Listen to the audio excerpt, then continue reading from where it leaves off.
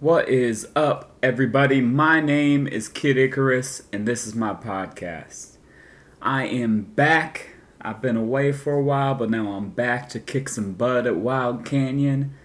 My guest today is my first returning guest, great old friend of mine, pastor at Hosanna Christian Fellowship. Please welcome Nathan Hamre.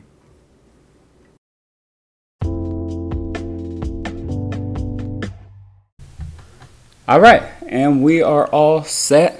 Thank you so much for sitting down with me again. So I've got a few things to talk about this episode, but I got to start out on something that I'm just going to rant to you for a while. Sure. Because last night was UFC 278, I think. Okay. It was Kamaru Usman versus Leon Edwards, and for the past 3 years, Kamaru Usman he's the most dominant champ in the UFC. Out of all the divisions, welterweight's the one where it's like, yeah, he's not losing his belt. All right. Last night, he lost his belt. Dun, dun, dun. In a fight that I had very low expectations for. I was like, if anyone's going to do it, it's not Leon Edwards. First round of the fight, Leon Edwards, who is a kickboxer, versus Kamaru Usman, who made his way into championship-ness by wrestling people and being complained about being a boring fighter because he's grappling people the whole time and it's boring. First round, Leon Edwards takes Usman down and gets his back for the last minute and a half of the round and is going for a choke the whole time. And it's like, whoa, this is some serious danger. Wow. Usman turns it around for the next 3.5 rounds and is beating Leon Edwards to the point where in the 4th and the early 5th round, Leon Edwards looks like he's given up. Like he's not moving good. He's looks exhausted. He's barely throwing anything. And then with a minute left in the last round, Leon Edwards throws a jab. Kamaru Usman ducks out of the way of the jab to catch Leon Edwards' shin against his chin and got knocked out cold. Wow. And Leon Edwards took the belt. And it was absolutely wild. That's nuts, man. Yeah. So just because I'm such a fan and because it happened yesterday, I have to have that on here. Right, on record. Yeah. Also, right before that was Luke Rockhold's first fight since 2019. He was the middleweight champion in 2016. He had been injured in 2019 and had a couple fights planned, but they got canceled, so it's been a while. And he had a weird fight against Paulo Costa he looked tired from a minute in, but every time he would throw, and he's a thinner dude. Paulo Costa looks like a monster. Yeah. Like he is shredded and thick. Luke Rockhold's a little bit taller, looks a little bit thinner, like he doesn't look too strong, but every time he'd throw particularly a left hook that would catch Paulo Costa like upper neck, bottom of the chin, and rock him every time. Even though like Luke Rockhold was walking around like arms low, he was putting his hands on his knees, he was exhausted, but every once in a while he'd bah! And Paulo Costa was just ooh. Eventually, it went to the judges, and he lost all 3 rounds. But it was interesting fight. Yeah. the last 30 seconds, Paulo Costa had taken Luke Rockhold down, and Luke Rockhold at this point was bleeding out of his nose like wild. Luke Rockhold eventually reversed the position, was on top of Costa, and just started rubbing his nose blood all over Paulo Costa's face for like 10 seconds. He's like, this fight's over.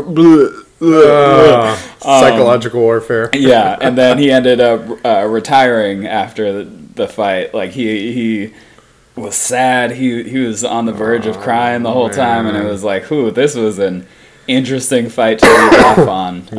Me and my dad were talking about how like every fighter wants to go out on a win, but like not very many do. Normally it's a couple fight losses and then they're finally like, all right, this is it. I was gonna say, by the time they get to that retirement point, it's almost like you should have already retired, but you hung on a little too long and now you're gonna go out in a kind of a sad blaze of glory. But it was a good fun fight, one to though. see, Yeah? because I went into it thinking he was going to get knocked out early. Got I it. didn't give him any chance against Paulo Costa, and the fact that he survived, and Yeah. every time he landed, he stunned Paulo. Like, it was So he put on a pretty good fight, good, you know? yeah. Or, considering, I guess. Yep. And so that's my UFC rant that I had to get out of the way. Nice, all right. Good stuff. So let's get to you. Yeah. So Sorry, I a keep couple. coughing. That's all good. You do whatever noise you want to this, Mike. I just He's- preached for he's an a hour, fan. so my throat's all scratchy. Yeah. So a couple big things have been going on for the past month or so in the church. Yeah. And so first one I want to talk about is Realm of Shadows. Let's get into that. I don't know if we've talked about it on the previous podcast, so why don't you lay out what it is? I don't think we did. Realm of Shadow is it's a ministry of Hosanna now, but it started out, our worship leader, Ron Love, at the church, he's a big fan of horror culture, right? And not so much horror. It's just he's always loved creating a display on his porch and handing out candy, because for him, even from the very beginning, it was always a great evangelistic opportunity, right? We always say, Halloween is the one day of the year where people literally come to your door and say, "Give me something," right? It's not the Jehovah's Witnesses coming to your door saying we want to talk to you, and so he's always taken advantage of it. And I think he started like 14 years ago, like with a little display on his porch, good candy, gospel tracts, right? And then that grew, and I think, oh man, I don't even remember now how long he was doing that, but at some point it turned from a little porch display to his whole driveway. Like, and he has one of those kind of long driveways where the garage is set back from the house. Yeah. And I remember getting involved at that point because I thought, oh, that's fun. Like, I like building things, Yeah. And so And, I was like, and showmanship. the performance of it. It was just a fun outlet for me creatively, right? As a musician and stuff, it's like I got this creative bug, and so it was like, oh, fun. And then scaring people was just fun. Like I'm like jumping out of a corner going boo. I mean, still to this day, I just so much joy. Yeah. And nobody likes being scared, but it's just like, and so it was like this neat combination of being able to get gospel tracts out and yet have a creative outlet. So I got involved, just helping. And then, of course, my involvement then turned into, like, I would always have these crazy ideas. Oh, we could do this. Yeah. We could do this. And then, of course, like, I've gone to Not Scary Farm, right? And then I look at all the mazes there and go, oh, my gosh, that's so cool. How'd they do that, And so I started becoming more of like Ron's partner in the ministry. And then it grew from his driveway all the way across his front yard. Yeah. So is his house the place it used to take place? The one year I drove by. Yeah, it was right no, there. that was in Bellflower. That was a different story, and Okay. I'll get to that. His house, he lives in Pico Rivera, so I won't give his address, but that's where he lives. And so we kept building and getting more elaborate. That's when I discovered there's this whole world of prop animatronic hardware that exists. Who knew, right? And so I started getting involved in designing the maze and designing the scares and all this stuff. And what we found out was the cooler the maze was, or I say cooler, the more fun and entertaining the maze was, the more people came to it. Yeah. And for us, that was a win-win because more people means more gospel tracts for getting out, right? So we kept trying to make the maze better and better, so that more people came. Well, it became this community landmark in Pico Rivera. Like people that had grown up in the neighborhood going to the maze would literally move hours away and drive back every Halloween just to go through the maze in Ron's front yard. So we thought, hey, we're kind of onto something here, right? There's a draw with this thing. So anyways, it grew to the point where it was so big. I think it was 2018. Pico Rivera finally, or somebody in the neighborhood complained. Pico Rivera came and said, this has gone from a maze to you're building a structure and you need permits and all this stuff for that. So we had one year where we kind of wrestled back and forth with Pico. They let us do the maze, but that was it. And that's when we started looking for other opportunities, other areas. With that, Ron was capitalizing on the outreach opportunity of this because apparently, and this is another thing I learned through Realm of Shadow, was there's this huge haunt community, right? I mean, I got Not Scary Farm and Universal and all that, but there's people that build haunts in their front yard, and there's tons of them. Mm-hmm. So it's this weird underground community nobody knows about unless you're in the community. Well, we get introduced to the community. That introduces us to Midsummer Scream, which is the largest Halloween convention in Southern California. Gets us introduced to Rick West, who's the owner of that convention. And long story short, in 2019, we got invited to build our maze at the convention in what is called the Hall of Shadows. Mm-hmm. And we're like, wait, what? You know, they're like, no, we hand select, you know, some local haunts. And we have them come into the convention center. You build your maze or a preview of your maze or whatever. And and we have 30,000 people at the convention. And we're like, okay, we were reaching like 200 in Ron's front yard every season. And we're like, 30,000 people to get gospel tracks to? So 2019, we built it Midsummer. And we reached 4,000 people walked through our maze in 2 days. And we were just like, that's great, right? Yeah. And then that was also the year where we're like, we need another location. So that was when we were in Bellflower. And that was actually a ministry house that a ministry that we had worked with in the past. It was like a girls' home. Yeah. And so it had this massive backyard. And we're like, hey, could we build the maze back here? And they let us. And that was 2019 and then COVID. Yeah, that was a year that I went to go check it out and then saw the line. Yeah. And I was alone, so I was like, I'm not going to wait in this line because it was packed. Yeah, that year, now, of course, we were coming off Midsummer Scream in 2019, mm-hmm. right? So we got this massive exposure. Yeah. And then at Midsummer, we handed out flyers to say, here's where we're going to be in October. Okay. So massive exposure. And so October comes. And mind you, in Pico Rivera, our largest night, I think, was pushing towards 300 people. And we were like, crazy, that's crazy busy. And that's multiple nights. Like, we would do the whole Halloween weekend, Friday, Saturday, Sunday, Monday, if that's what it was. And then in 2019, we did the weekend before, right? So we had like 5 or 6 nights. Yeah. 300 people the whole time. And we're just like over the moon. Like, oh, that's so many people. Praise God, you know? Then we go to Midsummer, reach 4,000 in 2 days, mm-hmm. and then we go to the backyard in 2019, and I think we were open for 6 nights that year, and we reached almost 1,000 people. Yeah. In a local backyard hunt. Yeah. So at that point, we were just like, this is a neat opportunity, mm-hmm. and you know. And then immediately the world was shut down. And then down. immediately the world shut down. Yeah, that was the big bummer for us. No conventions, no nothing. Mm-hmm. And so 2020 was dark. 2021, we were like, restrictions had kind of started to pull back. Yeah. And so I remember it was the summer of 2021. We said the restrictions at that point was Halloween. We're going to let Halloween happen, right? The powers that be, our gracious overlords. Mm-hmm. We're going to let Halloween happen. So we start planning to build the maze in a different backyard here in Bellflower, a member of our church. Mm-hmm. They're like right up against a riverbed, so they have these like old horse properties. Yeah. Massive backyard. So we had this Herculean task of like clearing the weeds and everything, and so we start building. And then, like 2 weeks before Halloween, COVID's ramping back up. So again, our gracious overlords are like, no Halloween, no mazes, no nothing. Shuts us down. Yeah. So we're bummed. And then that brings us to 2022. Restrictions are now super lax. Everything's open again. Rick West from Midsummer Scream calls up Ron. Says, hey, we're doing the convention. You guys want in? And we did it. So we're back at the convention this last summer. It was just a month ago or so. Mm-hmm. And then, so now we're, gearing up towards October. And so each year there's been like a different theme, a different story in the maze. What have they been throughout the years? Oh gosh. Let's see. 1 year. You gonna restart? Are we good? Oh yeah, we're good. Hey, we're flipped. We're on the other side of the. Mm-hmm.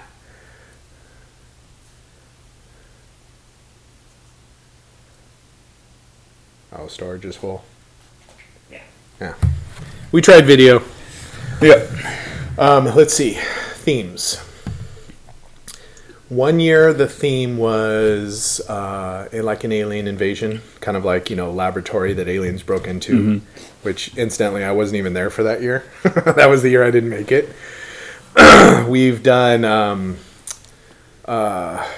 One year it was the theme was just kind of like your traditional haunted house, right? So the driveway was the house, and the front yard was actually the backyard of the property. Okay. And so for me, I would always be like, try and tell a story, right? Before that, it was just whatever made sense. There was no real theme to it. But once we started doing the theme stuff, we did the haunted house where we had this story of a house that had like some like kind of evil demonic presence, right? And the family disappeared. We kind of had this narrative track playing through the maze. So as you went into each room of the thing, it was the narrative would continue. In 2018, our theme was famous classical horror. So we basically like Frankenstein and Dracula and stuff. More recent than that. Okay. Yeah, so more like the 80s horror movies. So up to current. So we had like a room that had like a Michael Myers in it. We had a room that had Pennywise. We had a room with a scene from this movie called The Strangers.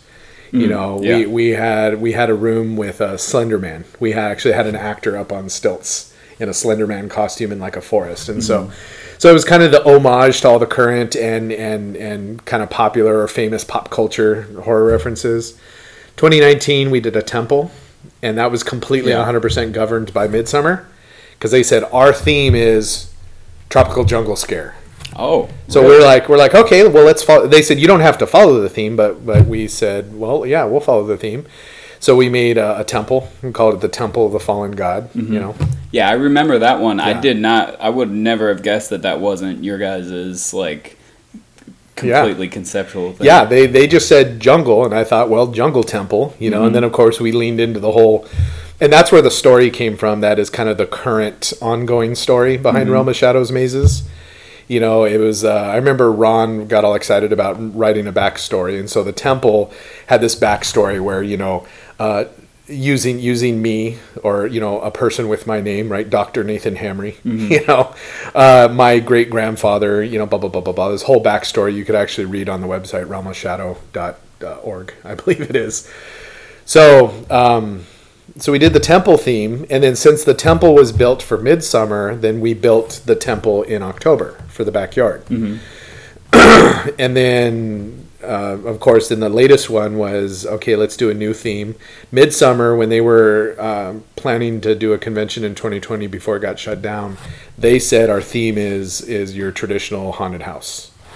So Ron went with, we're going to do the attic of Hamre Manor. Building on the story of Dr. Nathan Hamre's, relative who got, messed up in this bad stuff. And so that's kind of the evolution of the themes, I like the theme because it's like telling stories. Yeah. Right? So the concept of walking through a narrative story always kind of made sense to me. So. Yeah.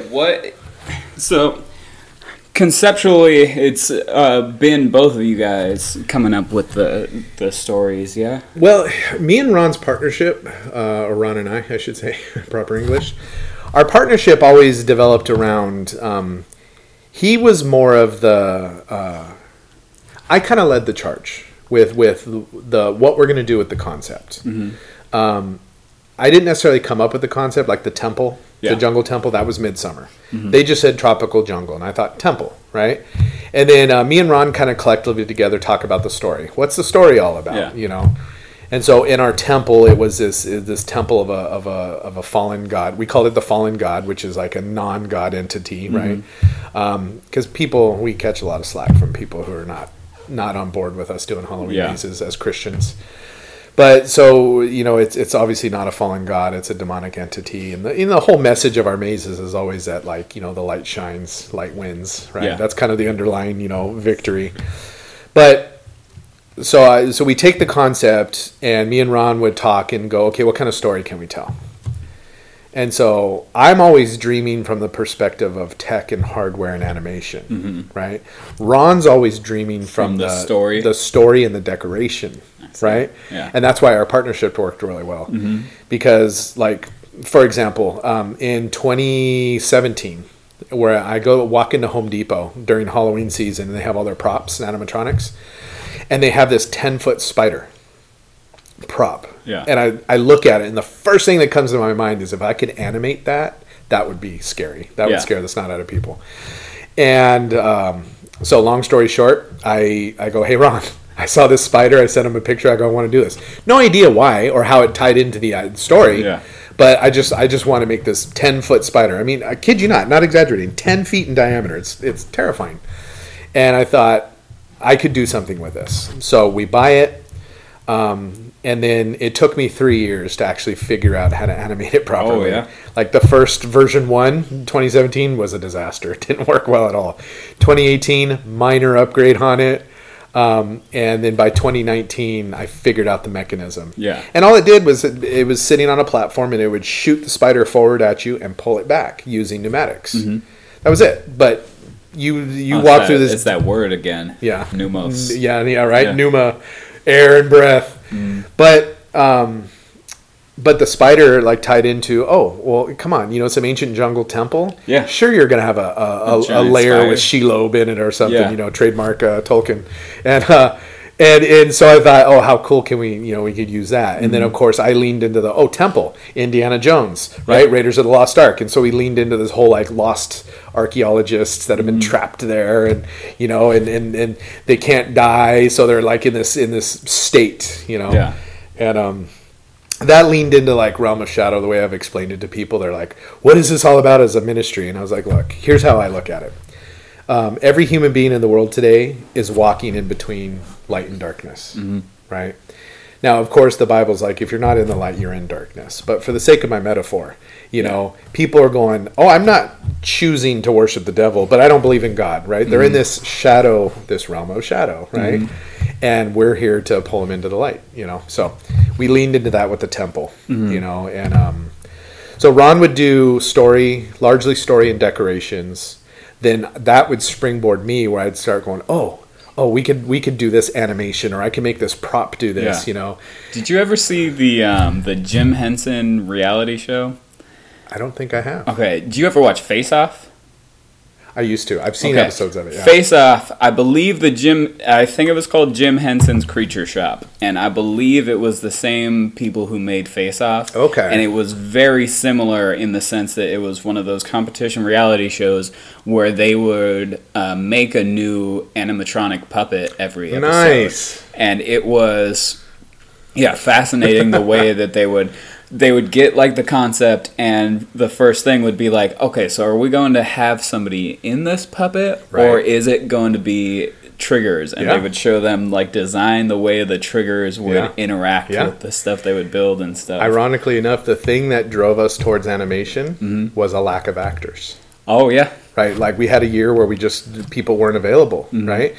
And I'm like, well, you got to have movement. You got to have something, because again, our maze, it's like we strictly like, look, we're not going to celebrate demonic occults. We're not gory and gross. It's not about guts and blood everywhere. We're jump scares, right? Boo, that's it, right? That's what our thing's all about while we're telling our story. And so without actors, nothing's moving, nothing's jumping at you, and so one year we didn't have a lot of actors, and I started going, how do I animate this stuff? Because they do it at Knott's, they do it at Universal, and then of course, in the beginning I'm like, well, of course they can do it. They're movie studios with billions of dollars. But then come to find out, they don't spend a whole ton of money on their stuff. They really do it on a budget. And so, of course, some trips to Knott's. Hey, how'd you guys do that? Start learning little tips and tricks. But it was a lack of actors. Where are your favorite horror movie genres? Like, where are the horror movies that you're like, oh, this was big on me when I was young? Well, I grew up with the classics. I'm assuming slasher films were your era? 80s slasher flicks. Okay. That was. My mom was a huge horror fan, still is to this day. Loves it. The scarier, the better, right? Now, and she was real broad based, but in the 80s it was all slasher flicks, right? So Nightmare on Elm Street and Halloween and all of that genre of stuff is what I grew up on.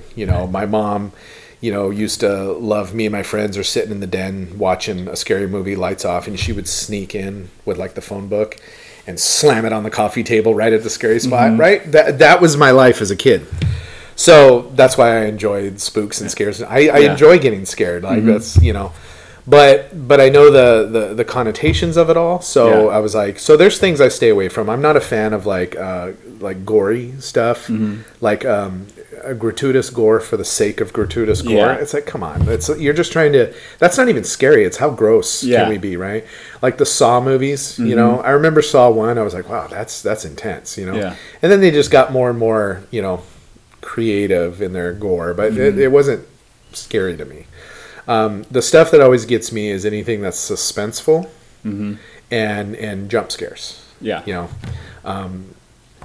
Anything that's, it's got the tension music behind it, and then the thing jumps out around the corner. So I've never gotten into slasher films. I think they were definitely before my time, and like as far as the movies I've gone back to watch, the ones that interested me most were the Cronenberg body horror stuff. Have you seen like Videodrome and The Fly and stuff? Right. Just the things that are that I love because I love practical effects. Yeah. I think practical effects are the coolest things because they get so weird. And they're like innately uncanny valley in a way that CG effects aren't. Yeah. Like CG effects get too polished and clean where you're not as like, ooh, that's not right. Yeah, it's again, it's just the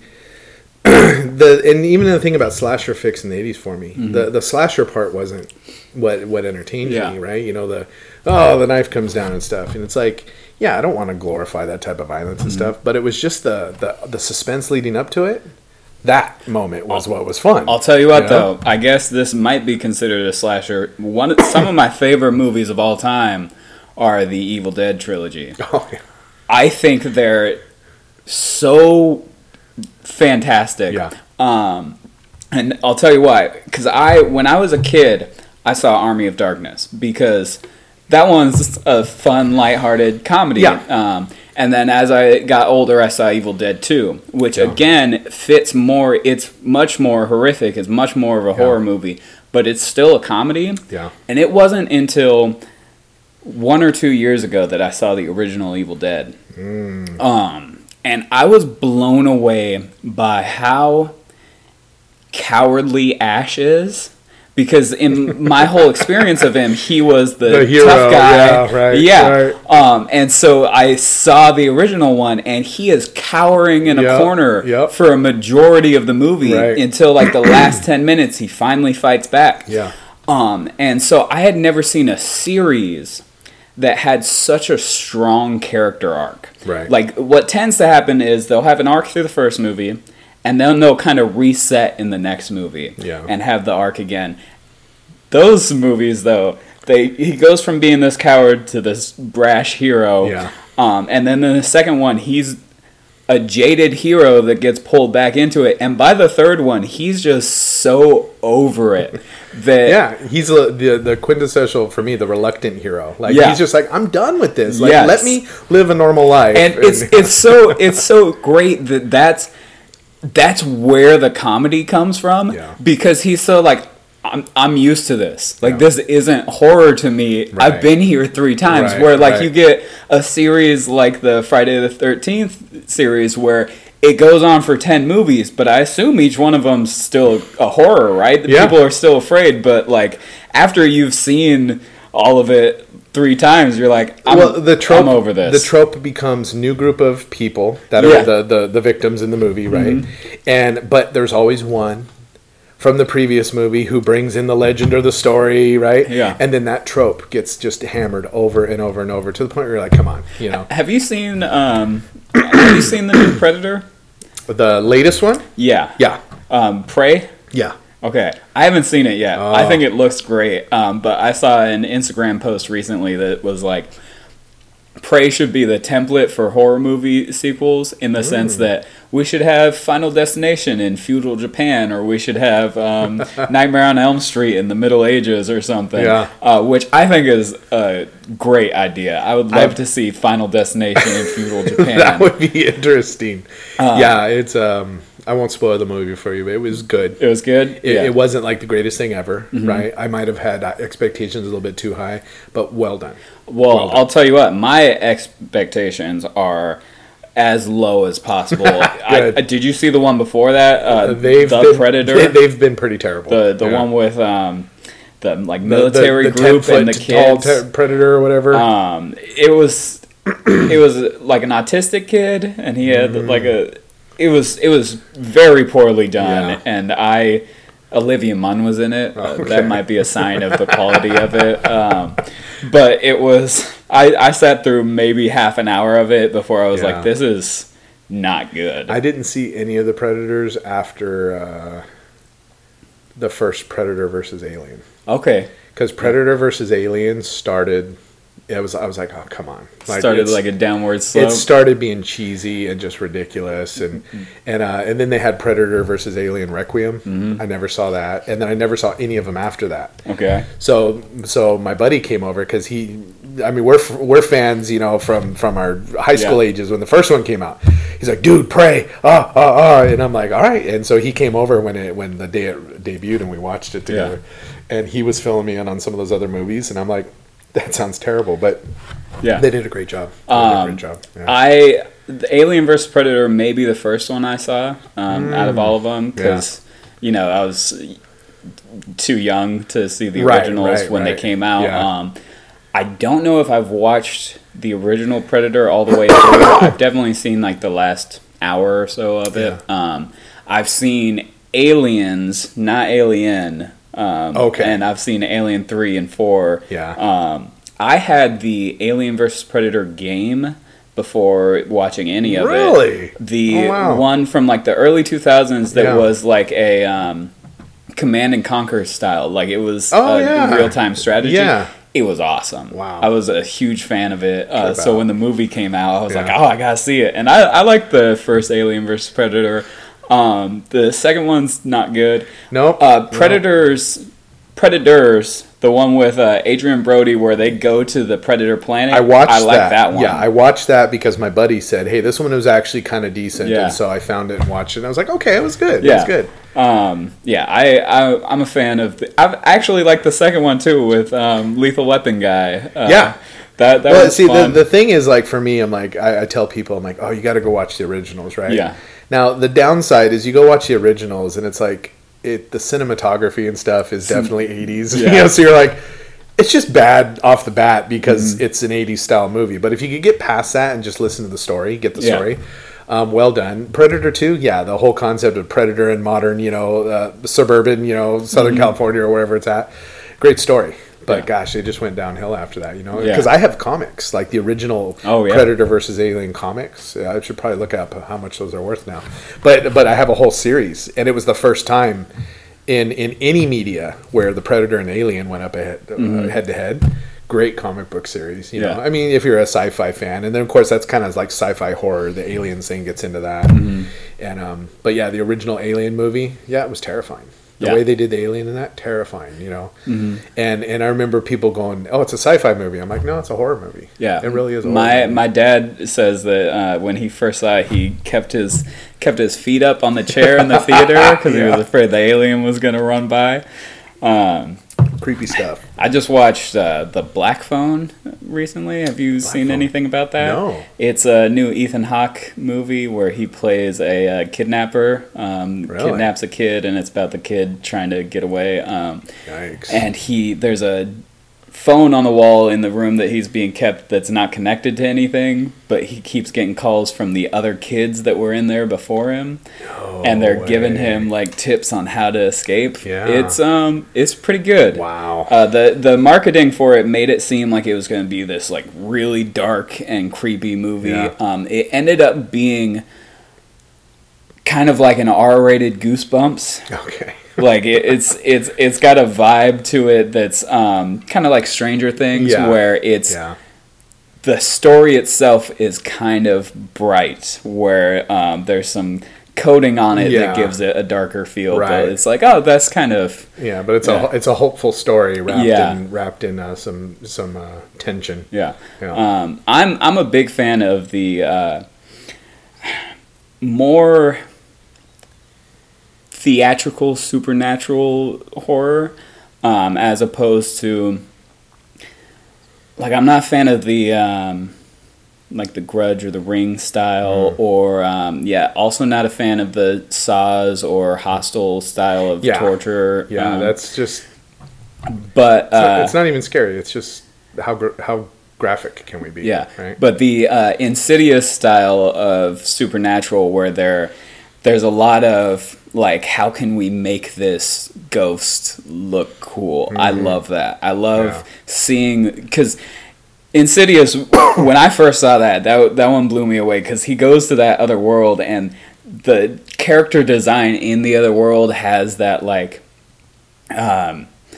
Americana, like 1950s style, but it's all in blue, and everyone's faces are like twisted and stuff, and I love that. I love the creativity to be like, how can we be creepy without just playing on somebody's fear of death or something? Well, that for me is like the classic Twilight Zones. Yeah. You know, like there's this one episode to this day creeps me out, you know, and there was nothing graphic or horror about it. It was an episode where this guy, I'm probably going to butcher it, but this guy ends up getting, he has surgery on his face.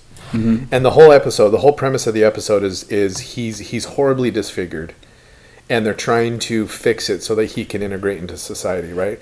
So the whole episode, he has this box over his face. You never see the doctors, you never see the nurses, right? Or it was a girl. Maybe it was a girl. Yeah. Yeah, it was a girl. The pig-faced one? The pig-faced one, right. Yeah. And to this day, I'm just like... It was a horrifying reveal. And it wasn't even like great makeup and stuff, but when you get the reveal that she's this, you know, beautiful woman, but she's gross and disgusting because she doesn't have the pig snout. Yeah. I was just like, it just felt so creepy and weird. And I'm like... That kind of like shocking reveal stuff when it scares you is good.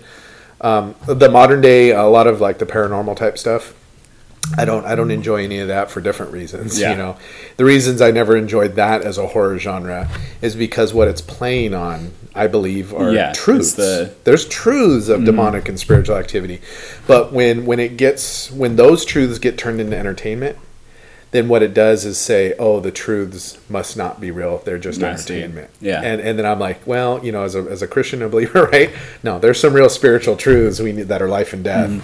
And so I've always stayed away from that genre and didn't watch them, didn't encourage it, because I don't want people to think, oh yeah, you know, the God and the devil, that's just a story. That's just fake. It's like, well, no, there's truth to that, you know.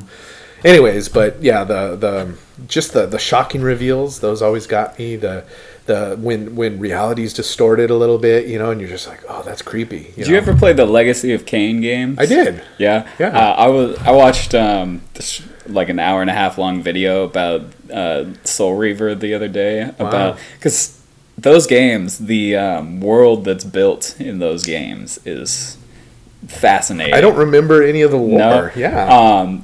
I played the first one as a kid, and I remember we used to have the Mormons come over to the house, and one of them was like, oh, you're playing Soul Reaver? I love that game. I was like, hey, you're a cool Mormon. Right. But yeah, in the game, your character is the firstborn vampire son of Cain, and you grew wings, and Cain sees that as a threat to his power, so he breaks your wings and throws you into a whirlpool where you waste away for 1,000 years until you're come back. But in the original game, which I never played, but found out through these videos, Cain is like a nobleman who gets killed and comes back as a vampire and goes on this mission to restore the Tower of Balance or something. Okay. And at the end of the game, you're given a choice where you can either restore the Tower of Balance and that'll kill you and kill off all the vampires, or you can destroy it and be king, and that'll destroy the balance in the world. Wow. And so when Soul Reaver starts, that's set after Cain, with the realization that the canonical ending is that he destroyed the balance and became king. I had no idea. Yeah, right? Wow. And it's... it's an amazing world that Yeah. they build. Yeah. I love that they it's so far removed from reality. Is something I love, that they Yeah. have the creativity to create this world that's Yeah. like, that's nothing like reality, where Yeah. stakes are so high. Yeah. But at the same time, I kind of think that that is like reality, that we're given a choice to either die and Die to set ourselves, balance yeah. to the world, or preserve ourselves and become the reason the world's so corrupted. It all, I mean, you know me, and I say this, Yeah. I believe that it all has roots back into what is spiritually true, Yeah. a spiritual truth, right? It all has roots, right? All of it is, even you go all the way back to like the stories of, the flood, right? And there's a spiritual truth there. There's a real truth, historical truth there.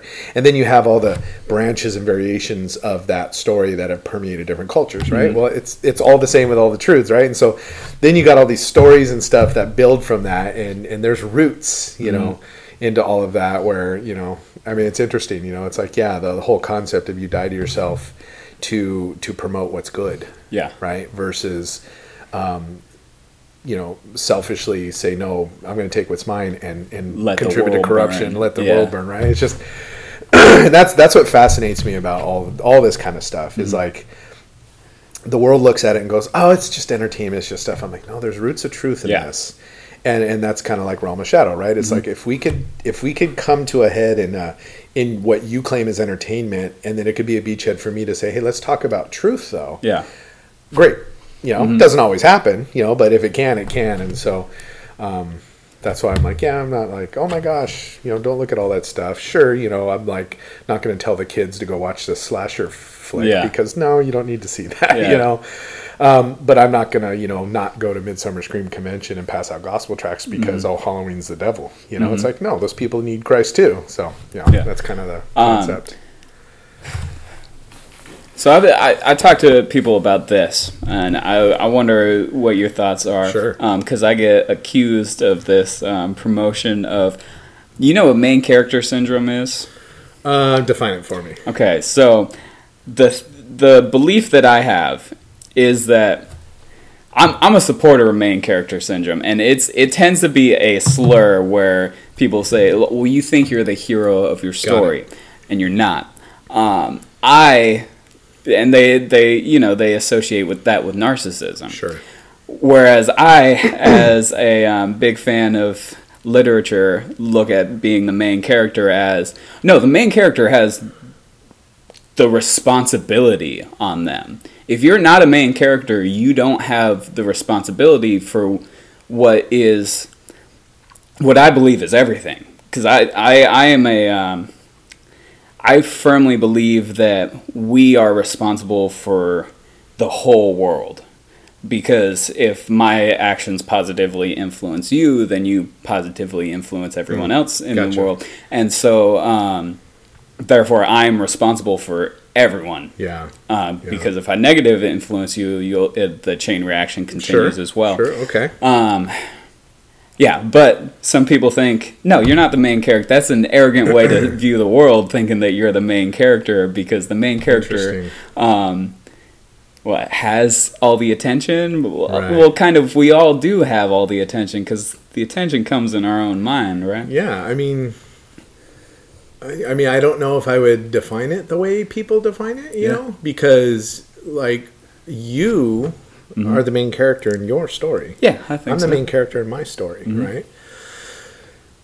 Now, as a believer and a Christian in spiritual truth and all that stuff, there's you could look at some truths and say, look, you are the apple of God's eye,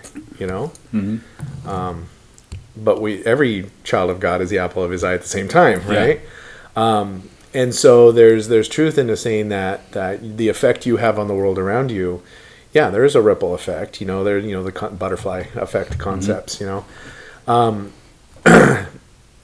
but to counter the thoughts is, I would say, you're responsible for your actions, but you're not responsible for my actions. but could you bear culpability in my actions? Absolutely. Yeah. Right. If I'm a father who abuses my children and my children become abusers, I'm culpable. Yeah. Right. I bear responsibility in that. Now, do then my children also though have the choice to choose to not do that? They do. And if they choose to do wrong, I'm not responsible for their choice, but I bear culpability, And so maybe that's splitting hairs for some people. See, I'll tell you why I like I like this to embrace this idea fully. Yeah. Because I think it adds greater value to life and a greater sense of adventure to put that weight of responsibility on yourself. Sure. Because you can, because essentially what it does is say, well, I'm aiming for the top. Because maybe if I'm the best, the world will change. Right. Right. Yeah. I mean, I think what we see in the world today is the opposite. Yeah. The effect of the opposite of that. I'm responsible for nothing. Nothing's my fault. That's what a lot of critiques of main character syndrome would say everyone has, is that they all think they're the main character, but really, no, they think they're something else. Because the main character, they think they're Gollum, not Frodo. Okay. Because Frodo has the responsibility to bring the ring to the mountain. He can't sit back and just wear the ring. Right. Whereas Gollum, that's his whole role, is to just embrace Gollum's motivations are purely selfish. Yeah. Where the main character has to overcome in a way that the side characters don't. They can be static. He has to grow. Yeah, I would add to it that I guess if the main character is...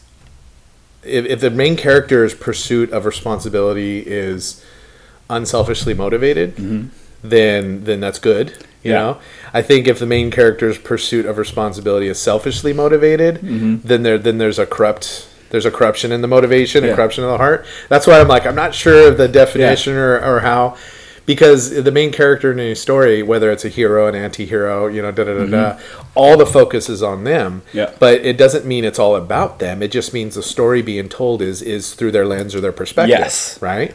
Yeah. And so there's the nuances there. Yeah. That not being about them is, I think, a key point. Yeah. Because the main character is not necessarily who the story...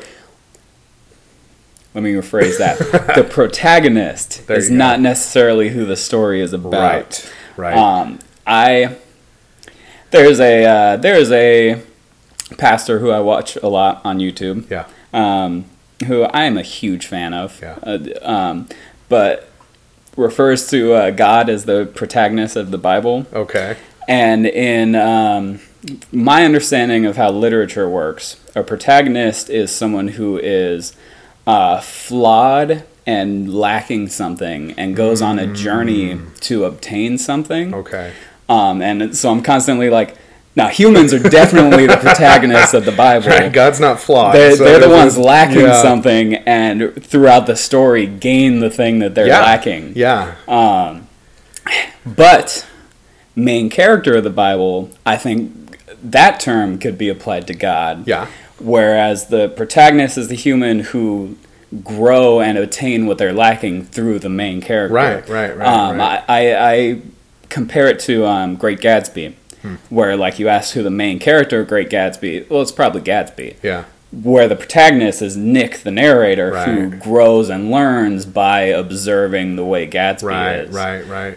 Yeah. Yeah, no, I would agree with that, because you're right. I mean, scripturally, it's everything is about God, right? It's about Him ultimately. Yeah. Even so much as to say where the whole process is because of His holiness and all that. It's like all of creation is to worship Him because He's worth it, right? He's worthy of it. And then it's fallen, and there's a restoration of the worship that He's worthy of, right? So, but yeah, the story, we're the protagonist in that story that is going, like you said, on that journey of discovery and restoration and all of that. So yeah, that's interesting. All right. So there's multiple things I wanted to talk about in this, and the thing after Realm of Shadows was the community groups. I wanted to, Yeah. because that was revealed exclusively Right? on here last episode. We successfully launched that ministry in June. And part of launching that ministry was saying we're no longer going to have a midweek congregational gathering, which has been received mixed. Yeah, it's been a mixed reception to that. But the community groups, obviously going into that, I was a little worried. Like, are we going to have any? Is anybody going to want to lead groups? And we had, I think, 6 or 7 groups in our first season. I've been getting stories back from people just like how great the fellowship was, how the community with the believers there was just enhanced. We had different kinds of groups. Like one of them was sit down and do we're studying through a book, right? A kind of a curriculum, if you will. One of them was like, no, we're just cracking open 1 Timothy and just walking through it verse by verse. One of them was like, we're just going for a walk for health reasons. But it's a prayer walk. So as we're walking, we're praying, right? And I was just like, that was what I was hoping would happen, right? I think I drove past that one week. Yeah, they I think they were meeting on 4:00 on Tuesday and Wednesday, something like that. Anyways, but so the feedback I've been getting has been really positive, you know? And then, of course, the next hurdle was like, okay, that was season 1. Let's see how season 2 is going to go, right? Because the way we set it up is the season is 8 weeks. And then we have a 4-week break, and then the next season is 8 weeks, and that was just to give group leaders a chance to break. One of our groups, it's one of our men's groups that meets on Wednesday nights. They've decided we're not going to break. We're going to keep meeting, and then continue meeting through the season, which was an option we gave every group leader. You don't have to break. And that's cool. So all these little nuances and little moving pieces of it, they've all come into play in the launch and the development of the ministry. This next season coming up, we have some of our groups that are continuing. We have at least one group that said we're not continuing, and then we've had some new groups join the thing. So I'm just like, I'm really blessed. I'm really blessed to see that. Some of the stuff we're still praying about and praying through is, for those, and there was a handful of people in the congregation that were like, for whatever reason, I don't want to make any assumptions or sound like I'm making any assumptions. I just like coming to church midweek. Yeah. And the fact that we don't have that anymore means midweek I go to a different church, which in the big picture kind of defeats the purpose of the community groups. This was about you having the opportunity to plug in with your community here at your home church and build relationships. Not so much to leave that community and go build relationships in another community. But, at the end of the day, different people have different needs and wants. And so we're still kind of praying through, how to address that. Our youth ministry continued on Wednesday nights where they have a youth small group. And they just continue doing what they were already doing on Wednesdays. So we've had some parents that, although we don't have church Wednesday nights, they still bring their kids and drop them off on Wednesday.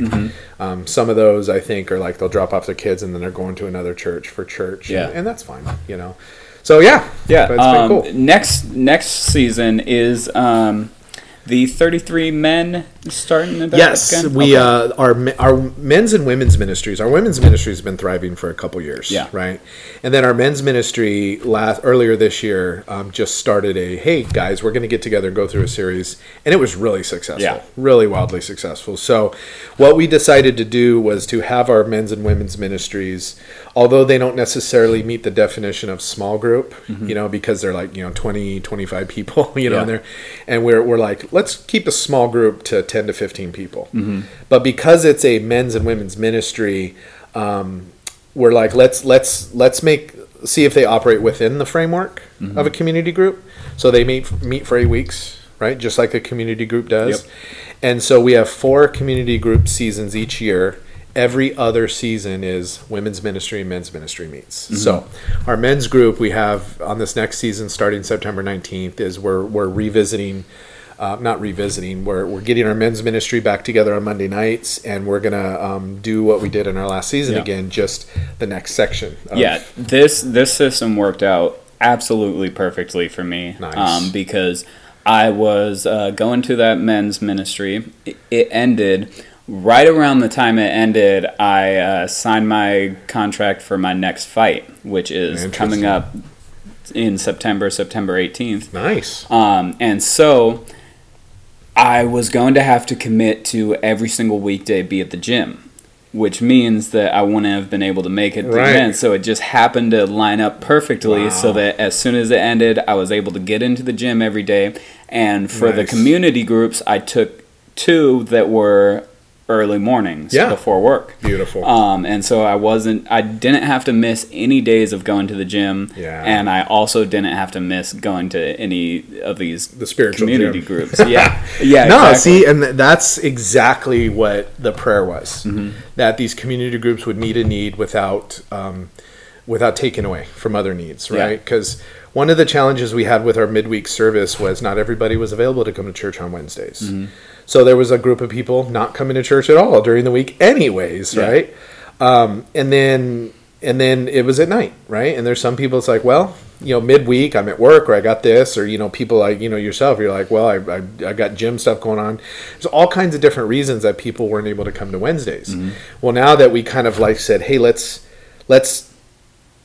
break it out. And now there's something morning, night, evening, afternoon, different nights of the week. There was the ability to have people plug in, and then people could plug into multiple things like you did, or just one, and that was kind of the point. And I love that it's you commit for a small amount of time so you can commit. Right. Because if you commit to indefinite, it's much harder. Yeah. And so I was able to go to these groups that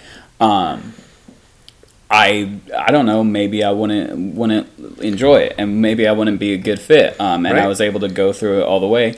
I went to the Thursday morning early birds with Becca, which was a much more feminized Bible study than probably would have been good for me, but I was able to go through all of it because it's for 8 weeks, let's commit, let's see how it goes. It was a co-ed gathering, but it was led by Becca. She's our secretary at the church here, and I think besides Will, Richard was there too. Me, Will, Richard, and Timmy were the only so mostly men. The ladies were attending. So it was mostly women, and then I went to Nathan Vanderbreek's on Tuesday mornings, which was a lot of people.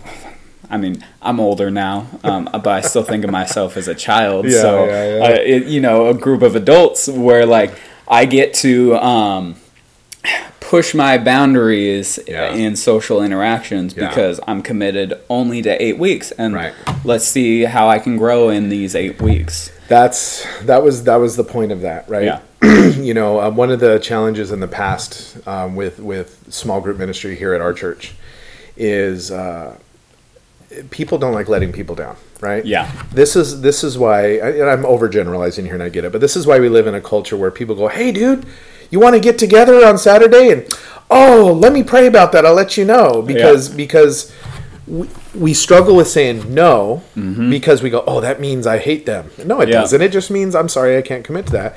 But then we don't want to commit to yes because then it's like, oh my gosh, am I committed to this for the rest of my life? Yep. And so I'm glad it was a blessing to you to say, no, it's an 8-week commitment. If it really is a bad fit, because I mean, come on, truth be told, we're Christians, but we don't all get along. We don't all have personalities that jive together. And if you happen to be in a group of people and you're like, I just don't really click with these people. Yeah, we don't all get the same motivation. Right. Well, some of us need a reassuring kind of motivation, like everything's all right, and some of us need, hey, no, everything's not all right. You need to fix things. Right. It's and then that's going to shift throughout our life, right? Yeah. We're going to be in different seasons where we're going to need different motivations. So I'm super glad that worked out. And that's really cool. I'm excited to get back to the 33 men's. I'm interested because in that last time we had our little small groups within the big group. Yeah. So I'm interested to see what different people and what same people will be in my small group. We actually took that from the women's ministry. Oh yeah. The way they did their thing, because they would meet, they would have a teaching, it was a collective teaching. Excuse me. And then they would break into small groups and kind of have more focused application.